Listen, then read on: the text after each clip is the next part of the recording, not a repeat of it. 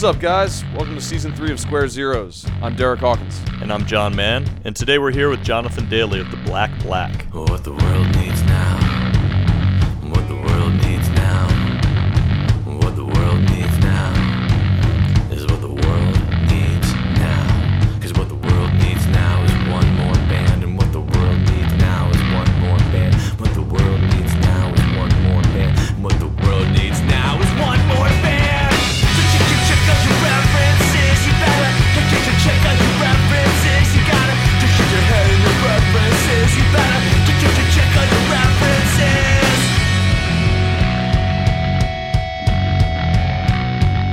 The truth is that anyone can do it, and likely they would do it better than you, because no one gets your Q&Not Ulysses reference, and frankly, no one cares. There's barely 15-year-old around that can't play a power chord, and most of them can play Sweet Child O' Mine way better than you ever could. Now is one more band. Dan Smith has done his job. The audience here is just being polite as they try not to snicker at the irony of your crippled microphone stand while you fumble for uncomfortable banter. Now is one more band.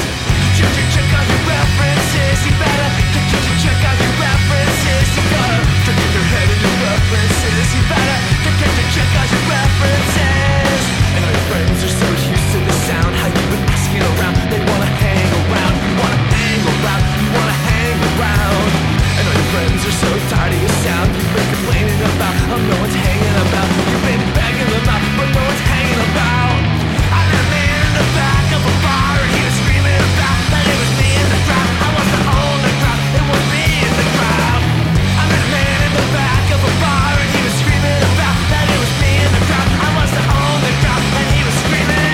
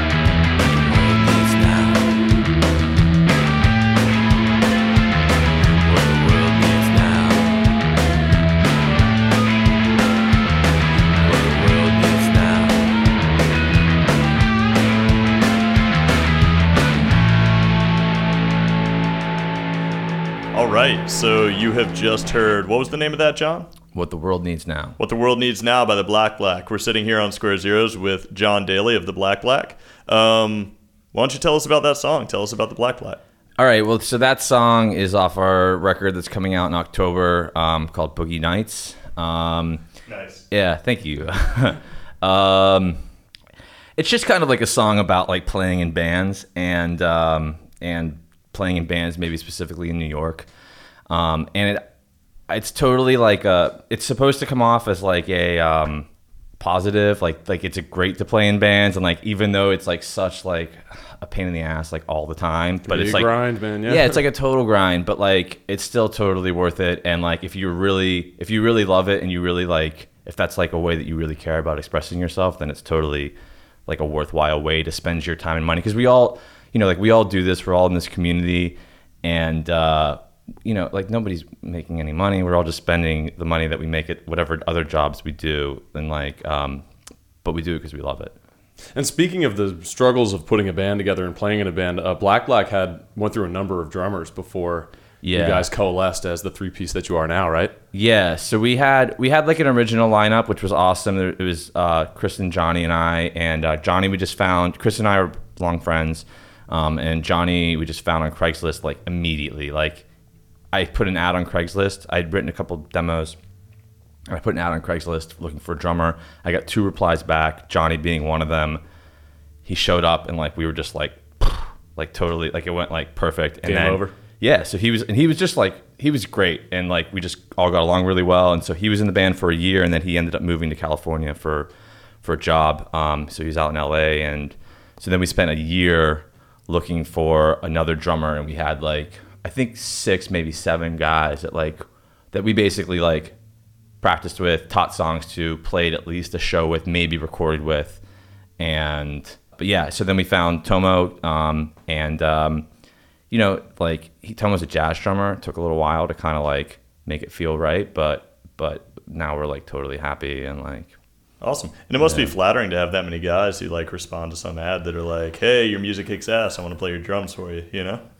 Yeah, I guess I hadn't really thought... Even though the constant disappointment of not having a constant drummer is... Yeah. Yeah, no, that is kind of maybe shocking too, I guess, in certain ways. Because, I mean, like, that's definitely, like, a problem for myself, and I think basically every musician that I know is just, like, finding people to play with and finding the right people to play with. So it's cool that at least, like, we were able to find people to potentially play with. And how'd you find Money Fire? You're on Money Fire Records, which is based in Queens, Brooklyn. Really cool label. Yeah, We've Ridgewood. had a couple of their musicians on our show.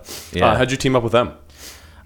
So John Meredith runs Money Fire, and he recorded our first like real 7-inch. And so after we recorded that, he was just like, "I'd love to put this out." And so we were like, "Totally." I actually knew him for a while though. It's kind of a funny story. I mean, like my old band in New York, we were playing with the Amputees before they were the Amputees, and so that's how I knew Lewis. And then Lewis put us on some shows with that band, the Royal Arctic. We couldn't do a show. The Black Black had just started. I was like, all right, like, do you mind if the Black Black plays? He's like, totally. We play a show. I think Low Fat. It was like us and Low Fat and the Amputees on that show, and then that's how we all kind of like got to know each other. And then John Meredith's band, which was Raptor Man at the time, I think we were all, it was like those 4 bands playing the Charleston. If you guys, I don't know if you ever went to shows right? Yeah, so we used to play there all the time. So we were playing the Charleston, and then like I just started talking to John after that, and we didn't work together for like another year until after that, but that's how we all kind of met. And so your new record's coming out on Money Fire. John Mollusk recorded that as well? Yeah, John Meredith. Yep. John Meredith, John Mollusk. And you guys are playing Zero Fest too. We are. October 3rd excited. at Bermuda Triangle. Yes. Sweet. Yeah. Well, tell us. Let's get into the early stuff, man. Let's do what we're here for, right? Let's do it. So tell us about these first recordings that you have for us today. All right. So these were recorded. I had finished school and I'd taken the summer off, and then I didn't have a job, and I was living at home. I'm from Pittsburgh. I was living at home in my parents' basement, and I kind of was like, I don't know. I hadn't really been playing much music for the past couple of years before that, and I really wasn't sure if that was like going to be something that I was going to do. But just being at home, I started playing guitar and drums in my like basement, and it's just this like cement block, like 10 by 10 like area. There's like a finished part, but like the drums were like relegated to like the deepest corner of like this like 10 by 10 cement block, and I had like a Tascam 4-track. And I just wanted to see like what would come out, and the motivation, I didn't spend any time on the songs. I didn't really write them ahead of time. I didn't think about them ahead of time. Usually I would just kind of like show up in the basement whenever like no one was home and I could make as much noise as I wanted. And I would just like record as quickly as I could, put whatever I was thinking, just like get it out there and not think about it too much, and just be like, all right, done. There's a track. All right, move on to the next. And so I think that really shows.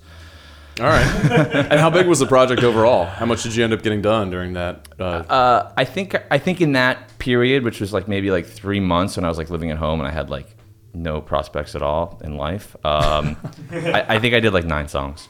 9 songs? Yeah.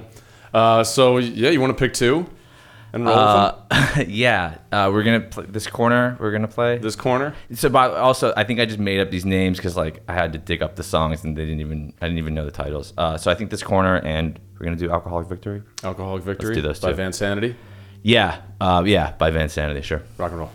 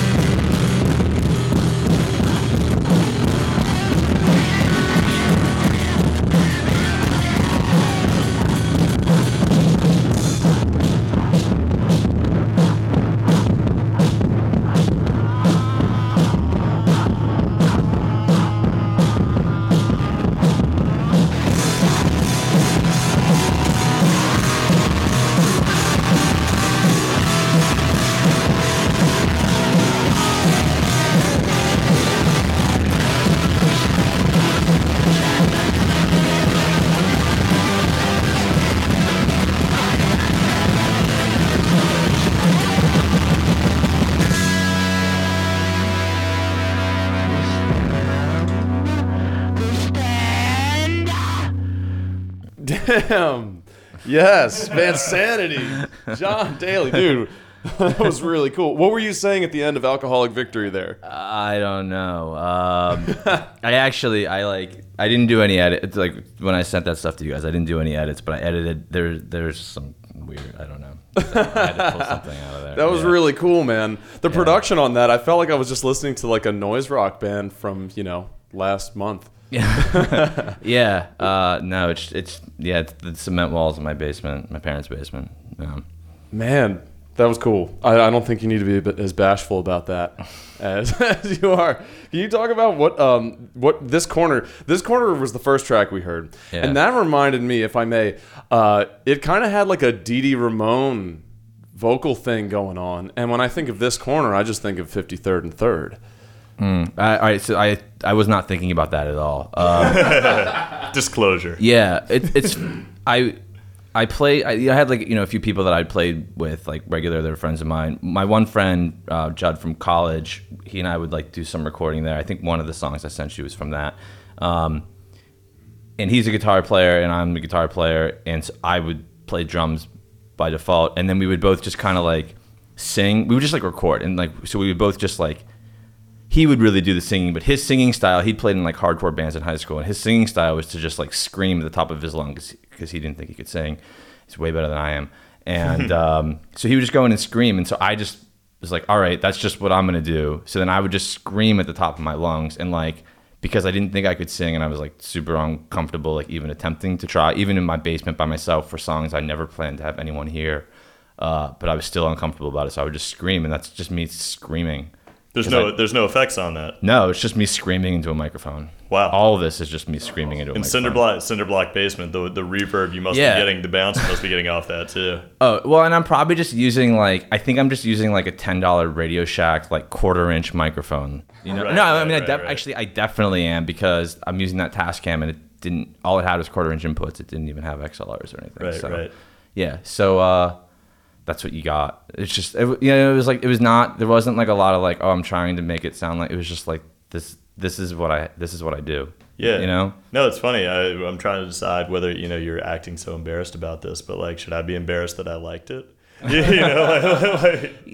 listen to the music, and the music isn't, it's sloppy and it's like weird and out of time, and like the recording's like not good, but I'm mostly embarrassed about like, I guess you can't even hear it or tell. Like, I know what some of the lyrics are, but like, I'm mostly embarrassed with the lyrical content. Okay. Because it was like, and like the vocal singing, it was like the depressing point in time in life at that stage. So I was just like, all kinds of weird.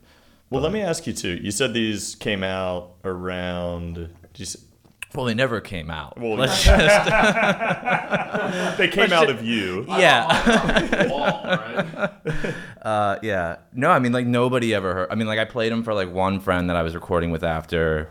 Maybe one other person heard it. Like nobody ever heard them until now. And so that was like 2002. It was like which is when I graduated. Then where would you say you were pulling from then in 2002? Like, I'm unfamiliar with even the influences that might beget something like this in 2002. Yeah. I was at that stage, I was kind of just getting into like indie rock, and I was kind of getting into like Weezer and Fugazi and some bands like that, and a lot of like the DC bands. But like this influence was more of like maybe like older stuff, which was like I was a huge Guns N' Roses fan as a kid, and like that, and like I listened to a lot of like SoCal punk, like Guttermouth and the Vandals, like those kind of bands. And this was really just like, it was just like whatever I didn't think. It was just like, this is what comes out. And it was just like whatever guitar riff I came up with, and like whatever like drum beat I would bang to it. Like that was it. I wasn't like, I had absolutely no like predilection about like, this is like what I want this to sound like. I'm pretty impressed by your ability to record all that on a 4-track by yourself. What did you lay down first? Were you playing to a metronome? Or? No, absolutely not. Logistically, like that was the hardest part. Like I think what I would do is I would decide, all right, I'm going to go record something, and I would go to the basement and I would just like turn on my amp and I would just like play guitar for like probably 20 minutes or something, and I'd be like, all right, here's a bunch of riffs that I call a song, and then I would record those, and then I would put on headphones with that and just like pump it as loud as I could, and then just try to play the drums along to it. Like, and then I would be like, all right, and then I would re-record the guitar over it, because then clearly everything was like really out of sync. And so I would re-record the guitar, and then I think there's bass guitar in that. I think I had a bass, and I think I was recording bass, and then I would just scream some depressing shit over that. And So how did Vansanity break up? What drove you apart? well, so I don't think we're gonna listen to any of them, but my friend Ben from high school came back to Pittsburgh eventually. I guess I got a job, so that's really what happened. I got a job, and like I got an apartment in Pittsburgh with my friends, and it was like, well, this doesn't suck anymore. So like things were like kind of cool, and so I didn't need like my depressing like. I'm a little concerned now that if basement music stuff anymore. only happens when you're really depressed. I think what at does that the black mean, man? I'm worried about you. Yeah. Well, you know what? That's interesting. I hadn't really thought about. I think that was probably true then. I don't think it's true now. I think that maybe it happens on like extremes. So like I was extremely like not in a great place, and so then I was so like things are like good now. So like the black stuff is more like comes from a much more positive place. So what do you have next for us after Vansanity between then and Black? So I did some recording with my friend Ben. We did these two like simultaneous records together, where like he wrote a bunch of songs and we would just play and record them in my basement. And I had gotten like some better equipment, and he's just like a really good songwriter. So those songs are really nice. We probably shouldn't listen to them because they're his, and I'm just like there as like the monkey drummer. But then I did like a record of songs as well. Little Red Mittens. Yeah, so we're gonna do one of those. You want to do? I'm dying to hear Karen O. Oh yeah. As a fan of Karen O, I'd like to hear this ode to Karen O. Yeah. Do you want me to? Should I give a little precursor to that? Do you want to Please, listen to it yeah, first? please. So yeah, that was whenever Fever to Tell came out. Like this is that time period, and it come out, and I loved Fever to Tell, and obviously I was like a Karen O fan, and we were writing these songs, and I started writing this song, and it was like it was like kind of like a. I wouldn't say it was a love song, but it was just like a, hey Karen O, like I think you're cool kind of song. And then I was like, you know what? I don't really want to write a song like that. So then I just like flipped it, and I was like, we'll just like talk shit on Karen O and see what happens. So this is a diss track. it is, but there was no genuine diss to her. I really, I loved her music. I loved her, like but it was just kind of like, well, I don't want to write a song like that, so we're just gonna like turn it around and see what happens. So. Okay, Karen O, if you're I think- listening. yeah, so I think I'm playing the drums and probably guitar. I don't know. Yeah. Here we go. We'll see.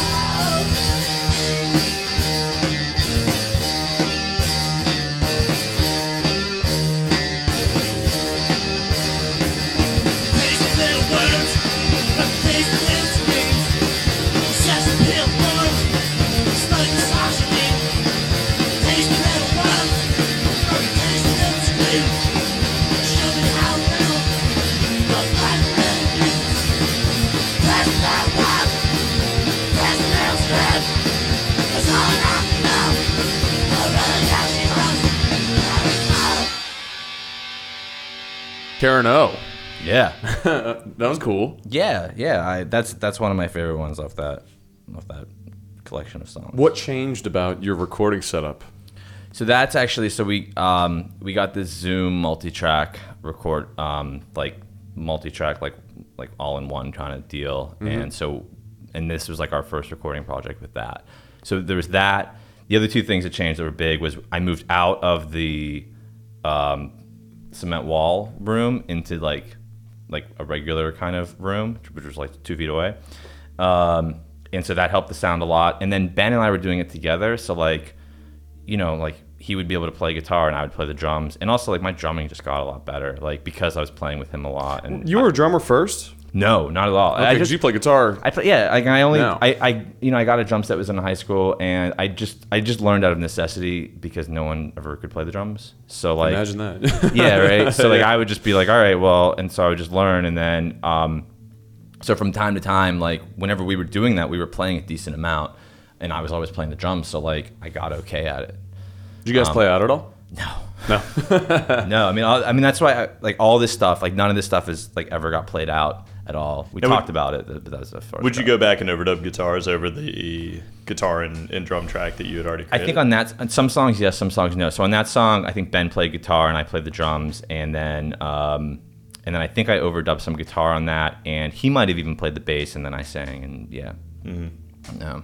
And how did that move to the next project? Bring us, because this may be the last old track we'll have of yours. How does this lead up to the Black Black? How do you ultimately get to the Black Black from where we're at? I did some recording on my own for a while, and I'd moved to New York. I didn't have anywhere to play. I didn't have drum set, and I just kind of like playing dropped off. I did it when I could, but it was like very infrequent. So there's some songs I sent that are from that period. And that was because the job I had, I was traveling a lot, and I didn't like it, and I quit. And so then once I was actually like living in New York, and I was like here all the time, I started playing with this other band, which became the Royal Arctic. That was kind of a disaster in certain ways, and as that became more apparent to me that it was a disaster, and I wasn't really happy with it. I decided to start the Black. I was like, all right, well, like, what would I really want? Like, if I could just have the band I wanted, what would I want it to be? And I just like decided. I just like had this like antithesis band to it, which was like, the Royal Arctic was this like 5-piece of people, and everyone was like, everyone was arguing about like, oh, it should sound like this and this and this, and then everything just sounded really watered down at the end of the day, because we couldn't really agree. And so the Black Black was just like, all right, I'm gonna have as few members as possible. Like, I want them to be my friends. I want this to just be like fun and like just like, this is like the sound that I want. And I recorded like I think 3 demos ahead of time, just in my apartment by myself. And I sent them to my friend Chris, and I was like, "Do you want to play bass in this? Like, this is the sound I'm looking for. Or do you like this sound? Would you want to play bass in this band?" And he was like, "Totally." And then we found Johnny, and he was like, "Yeah, I like those tunes." And so like.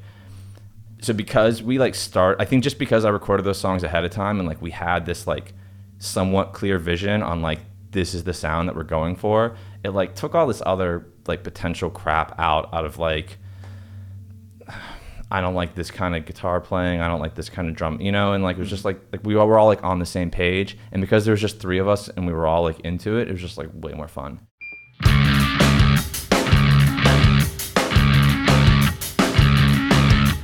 Big thanks to Jonathan Daly for kicking off Season 3 of Square Zeros.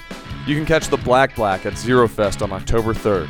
Zero Fest is a full weekend of music hosted by Square Zeros. 4 nights, 20 bands, October 2nd to October 5th. Check squarezeros.com or find us on Facebook for details. We're taking you out right now on a track from the Black Black's upcoming album Boogie Nights. This is Until Death Do Us Party.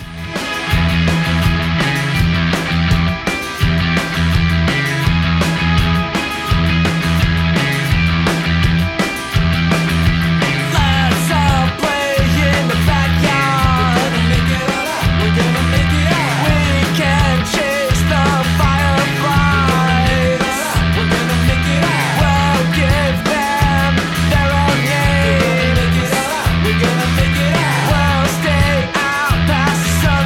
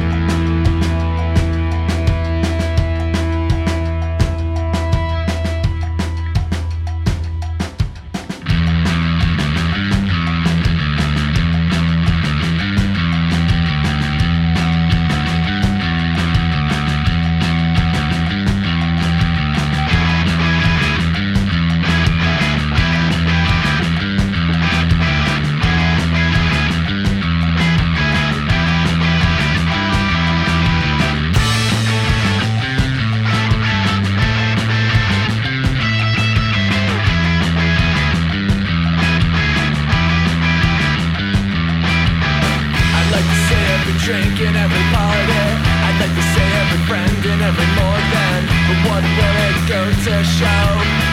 Maybe it will go to show. I'd like to think